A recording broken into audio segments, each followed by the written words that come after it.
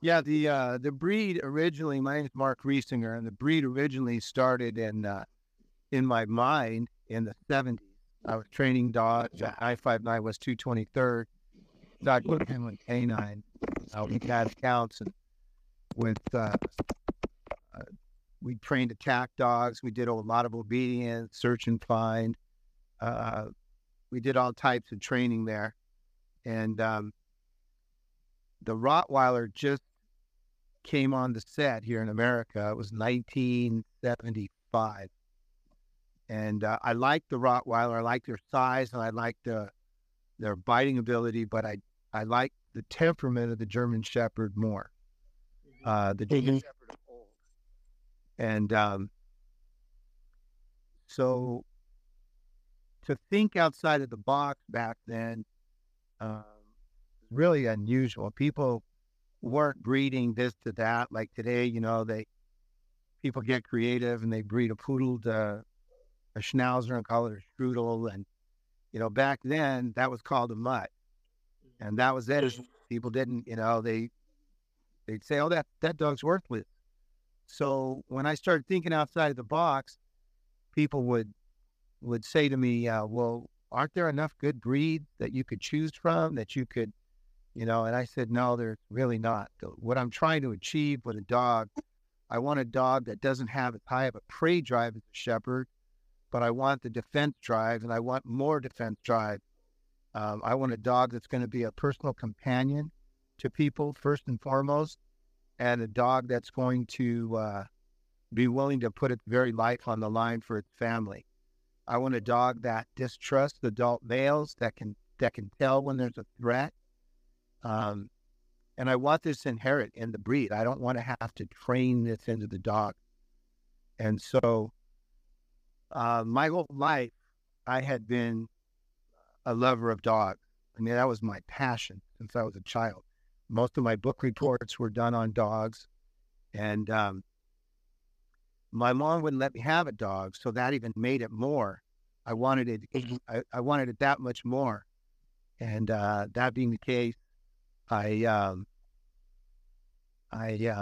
read everything I could on every breed, and any chance I got to go to a dog show, I went. I worked for a kennel as a child. I worked for a kennel cleaning up a kennel owned by a lady who had the top Kerry Blue Terriers.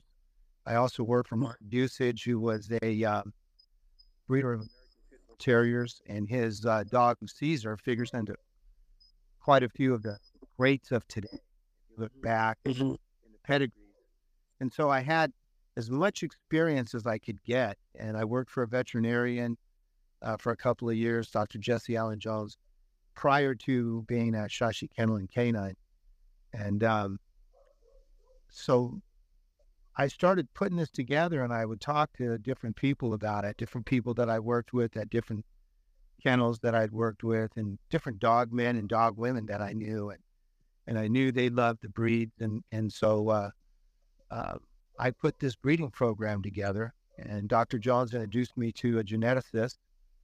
And we spoke, and she said she would be more than happy to help me at, at whatever capacity she could help. She was at UC Davis, and that's where everything began. I started, phenotyping the dogs. And when you need mealtime inspiration, it's worth shopping Kroger, where you'll find over 30,000 mouth-watering choices that excite your inner foodie. And no matter what tasty choice you make, you'll enjoy our everyday low prices, plus extra ways to save, like digital coupons worth over $600 each week. You can also save up to $1 off per gallon at the pump with fuel points. More savings and more inspiring flavors make shopping Kroger worth it every time. Kroger, fresh for everyone. Fuel restrictions apply.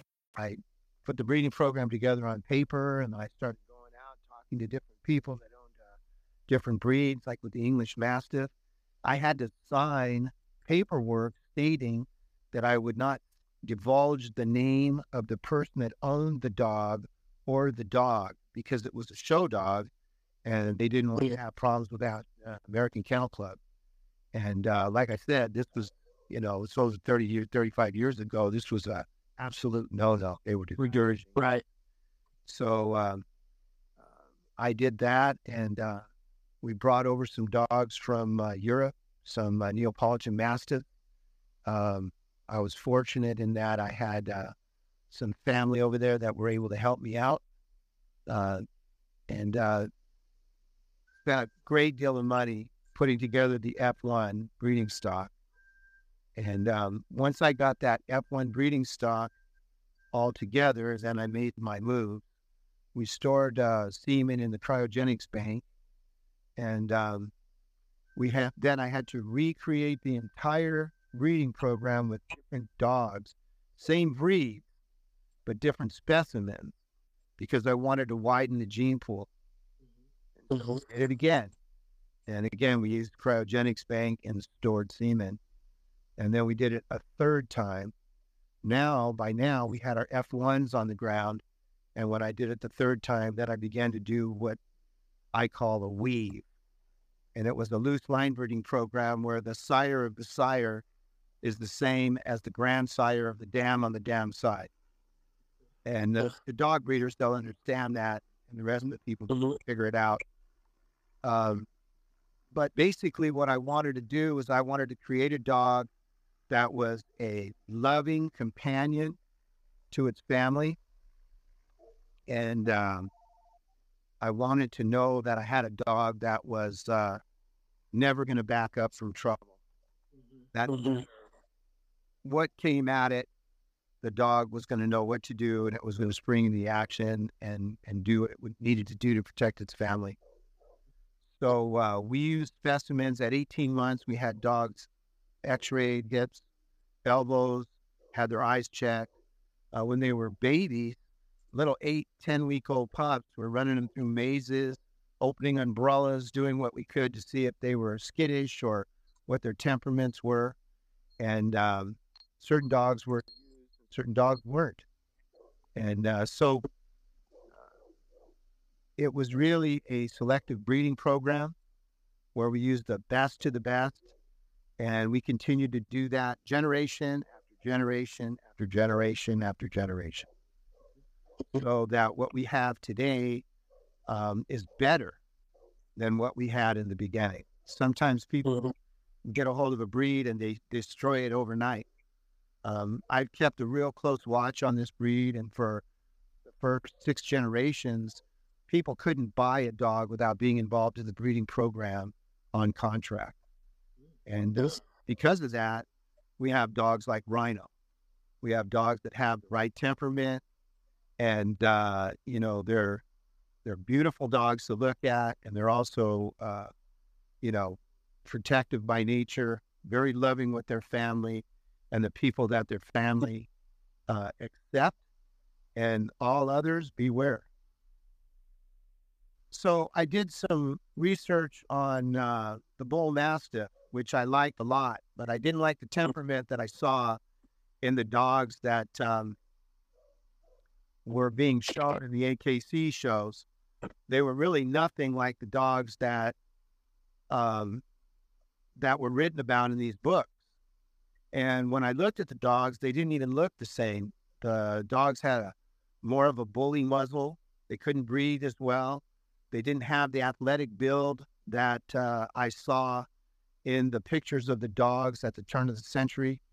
And so I read everything I could, and I found some paperwork on the Bull Mastiff by a man named Mosley, who created that breed originally in his breeding program. So I structured mine very similar to that.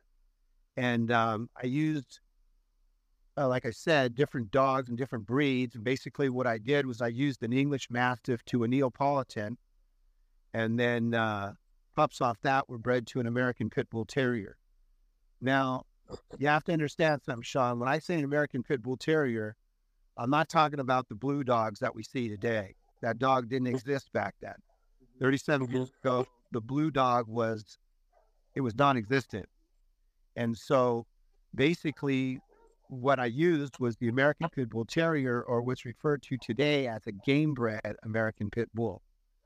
And what you get from a dog like that is tenacity. They're very friendly with people. They love they loved people. They had to. They were used for bull baiting, and so people had to be able to pick them up and handle them and take them, to another place or whatever, and not worry about being bit. The Neapolitan Mastiff back then was known to have a very sharp temperament. They were a real hard dog, and they were great with their people, but that was it. And the English Mastiff was it was a good dog. It was protective, but no prey drive really whatsoever. But a dog that was real familiar with its borders. And I knew that with breeding a close or loose line breeding program, that the dogs were going to become smaller over a period of time without a wider gene pool. So two reasons why I used the different breeds and why I recreated the breed 3 times. I wanted to keep size. I wanted to have a phenotype that I could continue with. And so basically what I did was I bred the English to the Neo, and that to the American Pit Bull Terrier. And on the other side, I was using a Bull Mastiff to an American Bulldog. And the American Bulldog they were specimens. I used some of the very best hog dogs that you could get. They weren't the showy type dogs. Again, they were more of the Scott type dogs. They were real showy dogs. They were real flashy when they were catching pigs. But other than that, just a bulldog. Right. And Bull Mastiffs that I used really nice dogs, just super good dogs. Basically, what I was trying to do by doing the bulldog to the Bull Mastiff was I was trying to bring out more of the bulldog, the original bulldog used by Mosley in the Bull Mastiff program, and I felt like I did that. So the offspring from those two was bred to the offspring from the Mastiff Pit Bull cross, and that gave us our F1 breeding stock. We sell a lot of dogs to law enforcement for their private lives, for their families. Okay. We sell a lot of dogs to law enforcement. Like I said, these are guardian companions, and so the people that want these dogs are people that understand where our society is heading. And, if a person's going to have a dog and they're going to have a pet and they're going to have a dog they're going to put time and energy into, a lot of people want something in return. It's kind of a nice deal to have. It's kind of an extra to have a real loving dog that's real loving and companionable, but will also get up and die for you at the moment's notice, So right now I sell dogs. My primary is law enforcement. I sell a lot to people that have a lot of deputy sheriffs buy dogs from me. I've sold dogs at DEA, FBI, and then I've sold quite a few dogs to celebrities. So people that have a reason, to want to have a nice big dog like this, they're the people. And so now what I'm finding is, just John Q. public. We go to a pet expo every year, and we introduce the breed in many ways, but that's one of the ways we introduce the breed. And from that pet expo, I've had hundreds of people who are interested in the breed. And so probably hundreds or thousands. I don't sell dogs to just anybody with money. I want to make sure that the person who's buying the dog from me understands what they're doing, what they're purchasing, and I want them to be aware of the possibility of this dog, of the capabilities of the dog, and so when I talk to people, a lot of times in my interview with them, they don't realize they're being interviewed, Sean. They say, "Do you have pups available?" And I say, "Yeah." And they say, "Well, do you have any males?" And I said, "Are you looking for a male or a female?" And the interview begins. And when I begin to ask them why a female or why a male, and did you do your research? Did you read everything you could read? and so on and so forth. And then I answer all their unanswered questions. And then I just tell them point blank, this is a scenario that could possibly happen. And I let them know, this is not like any other dog you've ever had. This is a dog that's comparable to a Secret Service agent. He is ready, and he's ready to go at the drop of a hat.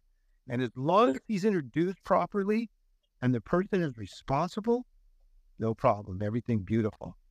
But I'm very confident that these dogs are going into the right hands at this point, because I'm still watching over this breed myself like a guardian.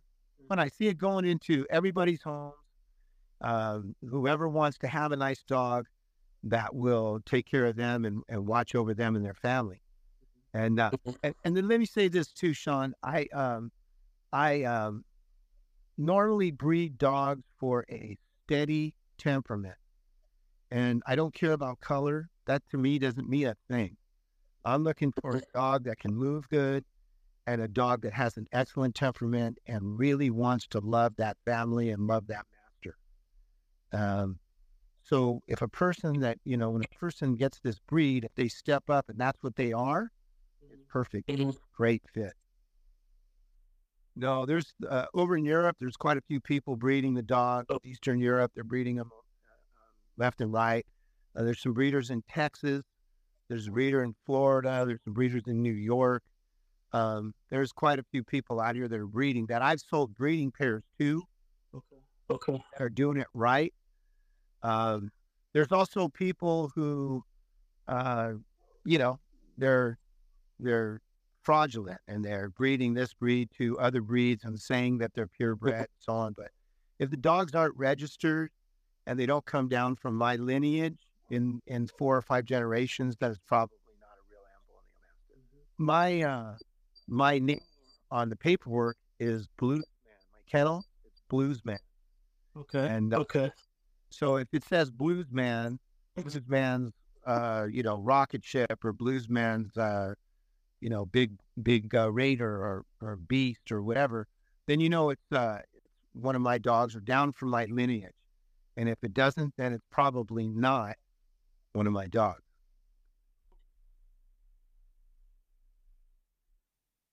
Registered with the National Kennel Club.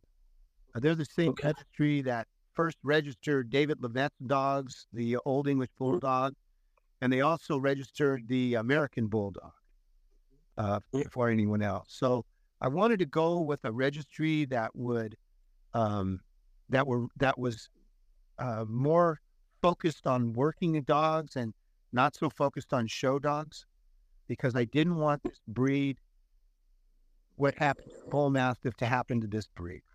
I want these dogs to be guardian companions, and I'd like that to continue to be the case, for the next 100, 200 years. Right. So whatever I can do to make that happen, I will. Great with kids. Dogs are great with kids, but it's really important to me that the people understand it's a big dog. And so because it's a big dog, you could step on a child and hurt it. You could step on a child's foot inadvertently and hurt the child. The other thing is, when a big dog is sleeping, leave it alone. People want to get right in their face and wake them up, like it's almost like one of my friends who's an actor, is famous. He said it to me 100 times. He said, I said, common sense dictates, and he says, common sense ain't common no more. And, it's really too bad, because, if a person just used common sense, they wouldn't have half the problems, half the accidents that happen with other breeds, with other dogs, I've seen so many things happen with blue pit bulls, and it gave them such a bad name. And if you look at, the situations and how they unfold, it's the person's fault. It's the irresponsible person. There was a big dog, I believe it was half Presa Canario and half English Mastiff, and a lady up in Northern California owned the dog and was constantly sicking the dog on the neighbor because she didn't like the neighbor. And she would, say, watch, watch, watch. And one day the dog got away from her. And I guess it killed the neighbor. And that made all the newspapers. And that lady went to jail for life. Yeah. And that was a real scar on big breeds. And it wasn't the dog's fault. It was the people's fault. That dog probably was a good dog, and in the right hands could have been a great dog, a great family dog and protector. But in the wrong hands, you saw what happened. Yeah. Dogs figure out the pecking order in their family. And I have a friend who bought a dog for me, and he had a pit bull female, and his pit bull was in the front yard. His Ambullneo was in the front yard. And I asked him after the dog was about a year, I said, how's your dog doing? Oh, she's good. She's good. And I said, she's quite a guardian. And he goes, no, not really. I said, well, what do you mean not really? And he said, well, my pit bull does the guarding, and she just sits back on the porch and watches. And I said, well, that's the pecking order. She's allowing that to happen because she's respecting the pit bull. And he said, really? Mm-hmm. And I said, yeah. I said, you have a fence around your yard? And he goes, yeah, we have a big 5-foot fence. And I said, okay, well, put the pit bull in the backyard, see what happens. A week later, he called me and said, people are crossing the street to walk past my house. That's awesome. I said, well, then your dog's doing what it was supposed to do. And but that's a good example of how the dog respects in the home the pecking order that's already existent when it comes into that family. Right.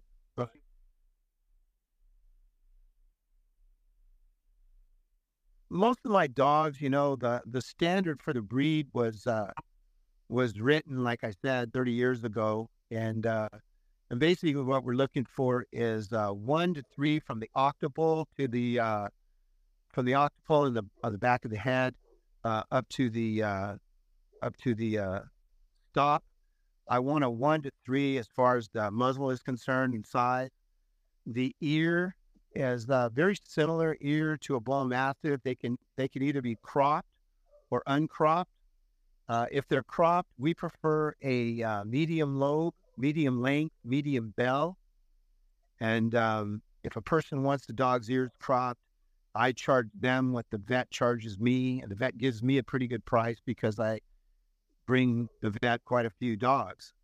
So they can be either way. The body is supposed to be a very strong, straight, good angulation, straight top line, and strong, powerful neck, strong, powerful jaws. The feet are almost cat-like. For a big dog, the toes are not supposed to be splayed. The dog is either. I want the dog's feet to be out just a little bit to the right and to the left. And like I said, good angulation is real important to me as far as the lead line is concerned. I don't think it's a good thing to have a dog's back end higher than the front end. And it doesn't seem to be able to, my dogs seem to be able to move a lot better than bigger dogs. We had a situation once where a guy had a Ambullneo, and another guy had brought his Jack Russell, and they were throwing the ball, and they were on a handball court. Mm-hmm. And that Ambullneo was getting the ball every time that Jack Russell was going for it, but that Ambullneo was getting the ball. And that speaks volumes because Jack Russell's a good little dog. And they're a good little, they'll most of the time the Jack Russell's going to get the ball because it's just a faster dog. But in that particular case, my friend Roy was amazed. He said, "My God, Maximus is phenomenal, man!" And he is a great dog. He's a well-bred dog, and I had a litter of pups off him. Everybody that got a pup off that dog, they're all impressed. They all love their dog. One of them is actually going to, on a regular basis, a veteran that had PTSD is taking it on a regular basis to the VA, in on the meeting. All the guys are petting him. The dog is just loving it, and it's been doing this since it was 9 months old. And it looks like that dog is probably going to turn out to be a great service dog. Sean, the Ambullneo is, as far as intellect, is like the German Shepherd of the 60s. You can teach them anything in 5 minutes. They are so smart. And again, they don't have that high prey drive that will take them off their course. On a 1 to 10, it's about a 5. So it's just not through the roof like a Malinois or a Shepherd, a DDR dog. Those type of dogs are better for attack work. These dogs are driven dogs. And so they're much better for a family companion because that's their home. The other good thing about an Ambullneo Mastiff, because of the way it's bred, if they get out, you'll find them on your porch. They don't want to go anywhere. That's their home, and they know it. I can. From time to time, I'll help people that, say, hey, I would really like my dog to learn to do this or that. I say, sure, no problem. I can help them do that. But like I said, you can teach an Ambullneo to do anything in 5 minutes.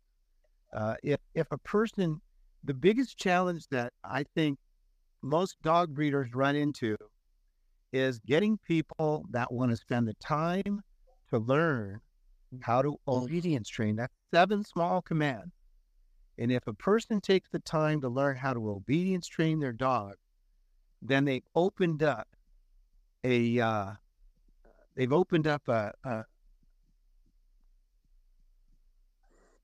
ability to communicate with their dog on another level.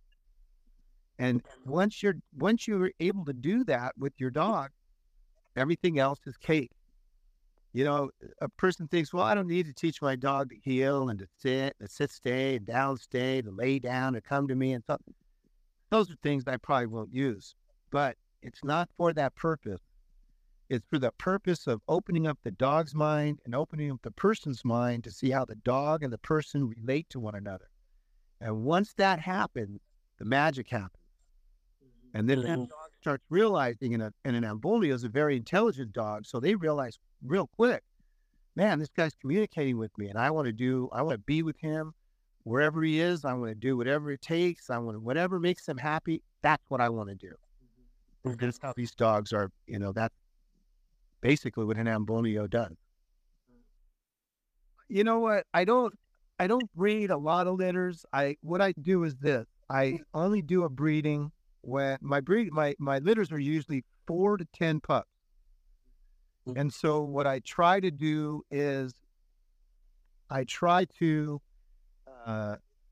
ensure that I have 4 deposits before I do a breeding. So we're online, social media and so on, and people are constantly saying, hey, I want a pup, I want a pup, I want a pup. And once I've talked to them and I know that, this might be a good person to own a dog, then own an Ambullneo, then I say, okay, well, I need a deposit to know you're real. And most people say no problem. And then I get a deposit, I make a hard file on them. And then once I've done that 4 times and I have four deposits, then I'll do a breeding. The breedings that I do, I'm always breeding to make better dogs. So I only breed the best to the best. And I make sure that I'm outcrossed 4 generations whenever possible so that it's a complete outcross. Sometimes I'll breed tighter depending on, where we're at, and I'll go from there. But for the most part, that's what I try to do. And in doing so, I've produced some really good dogs over the years. So that's how I do it. And then when the litter is born, like I said, it's usually 4 to 10 pups. Then other people that are waiting in line, at that point, I let them know that I'll take their deposit at that point. And I take their deposits and we go from there. I hold on to puppies, no matter how old they are. I began their training so that when a person buys a pup from me, if they buy it at 8 weeks, then it's one price. And of course, the price becomes more as the dog gets older, where in most cases, people are just trying to, a lot of backyard breeders are just trying to dump the dog for whatever price they can get as it gets older. But what I do is I begin putting obedience training on the dog so that when a person gets a dog, the dog's already a turnkey obedience trained dog. And so I charge accordingly. Well, I have a kennel. Right. So my Right. daily routine is to get up in the morning, and I don't want to wake the neighborhood, so I don't start cleaning until 7. We live out in, I guess you can tell by the background, we're country, Mhm. but I still have neighbors. These are mostly 10-acre ranches, 5, 10 acres, 20 and larger. Basically, what I do is I start off by cleaning and feeding. I have helper, but I'm out there and I'm cleaning and feeding, and I call that my get humble time. And so I'm picking up dog crap, and I'm doing what I do, and there's a lot you can learn from that about the dog. You can tell whether your dog is how he's feeling or how she's feeling, depending on what the defecation looks like. I know what I feed, so I know what it's supposed to look like. And then all my kennels get hosed down daily. Waters get refilled. And, each one of my dogs, actually 2 by 2, males and females, unless the bitch is in heat, get put in an exercise yard.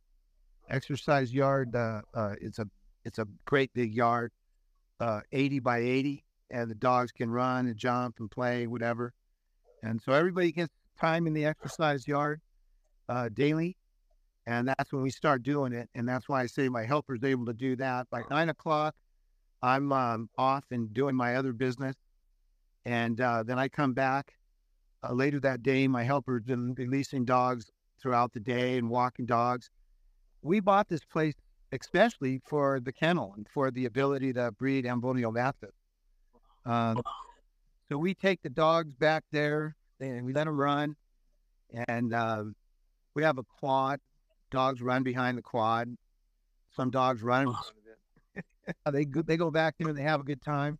And then when I come home at night, check everybody again, clean everybody again. And some dogs get fed twice a day. Some dogs don't. And then if I'm going to do a breeding, if I'm doing a breeding, then if it's going to be an artificial insemination, then I will do the AI. I'll collect the male, and then I'll inseminate the bitch.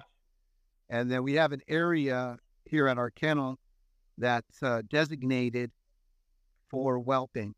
And so once a bitch has been bred, obviously the date's written down, and how much semen, how many cc's, and so on. And then we start watching. And at 4 to 5 weeks, I can usually tell that the bitch is, that she's due to have pups, because her nipples, the hair in the nipples begins to move away, and the nipples begin to drop. And so there's a pretty good indication. If I want to really know, then I can take them down to the vet, and Dr. Butchko will, he'll do a sonogram. And I said, most of the time I can tell. I've been breeding dogs for quite some time, and, I can look at a female and tell most of the time she's pregnant. Actually, the special diet my dogs are on right now comes from Costco. And and basically what I do is all my dogs are on Costco. It's that purple bag. And then, there's I also use chicken, frozen chicken, and I throw frozen chicken in there. Sometimes I use canned food on top of that, and sometimes it's straight Costco food. During the winter months, I feed a little different than I do during the summer months. I feed a little heavier, and I always want my dogs to look good. I check my dogs for their fat. I was taught by a old pit bull breeder years ago. He told me if you put your finger next to the breastbone and you push it in, you can feel how far it goes in. That'll give you a good indication of how much fat the dog has on it. You can also look to see if there's any bones showing on the spine or on the ribs. And you don't want any spine showing, and you want maybe one rib during the summer months. And during the winter, nothing. You want everything to look heavy and fat, chunky, and so on. And of course, that's different with puppies. With puppies, I want them always to look good. I always want them to have milk fat on them. I feed my puppies with their gruel. I feed them goat milk, powdered goat milk, and powdered colostrum, and then I mix that with meat. And I make that gruel, and then the pups start getting bigger and bigger. And I like that milk fat that's on the puppies. And if a pup has a problem with the stomach or something to that effect, you don't have to worry about the puppy getting too sick, because they've got 3 days worth of fat on them while you make adjustments and reworm and look for coccidia, giardia, and so on. And so to a person who takes a puppy home, those are things that you run to the vet with. Me, I take a fecal sample and put it on a slide and get it under the microscope, and I figure out what's going on, and then I treat them. And very rarely do I have to go to the vet anymore, but when I do, I go to Dr. Butchko. Okay. And if you're in Southern California and you have a bulldog or a bull breed, you know who Dr. Butchko is. Yeah. Well, the reason that I feed, sometimes I feed twice a day, sometimes once a day. And it depends on the dog. If it's a big dog, it's twice a day. And the reason for that is because if you feed a big dog too much at once, it can get bloat or stomach torsion and die. If you feed the dog twice a day, it's not so heavy on the stomach, and the chances of that happening are lessened. Okay. Also, if you pull the food that when a dog's a puppy, I put it out there, and as long as there's more than one puppy there, they're going to keep eating until it's gone. When a dog starts getting finicky and they leave their food in their bowl all day, and you just pile it in there, and you're really you're opening your dog up to getting all kinds of diseases, because flies can land on the food and all kinds of things can happen. So I like to feed my dogs on a schedule. I don't like to free feed. And I know a fellow that feeds a ton of food every 3 days, and he swears by it. He says that's the best thing, and that's how the wolf eats and so on. And I know with wild animals that is true, but I think with a domesticated dog, it's better to feed smaller meals and do it more, twice a day. And that should be good. I know for myself, I haven't had any real problem with bloat. And I know a lot of people with large breeds, they lose a lot of good dogs to bloat. Okay. I want to shout out to, I'm just kidding. Yeah, I appreciate your show and what you're doing, Sean. I think that's wonderful that you're educating people. You're getting people out there. You're getting the word out there, and you're educating people to these other breeds.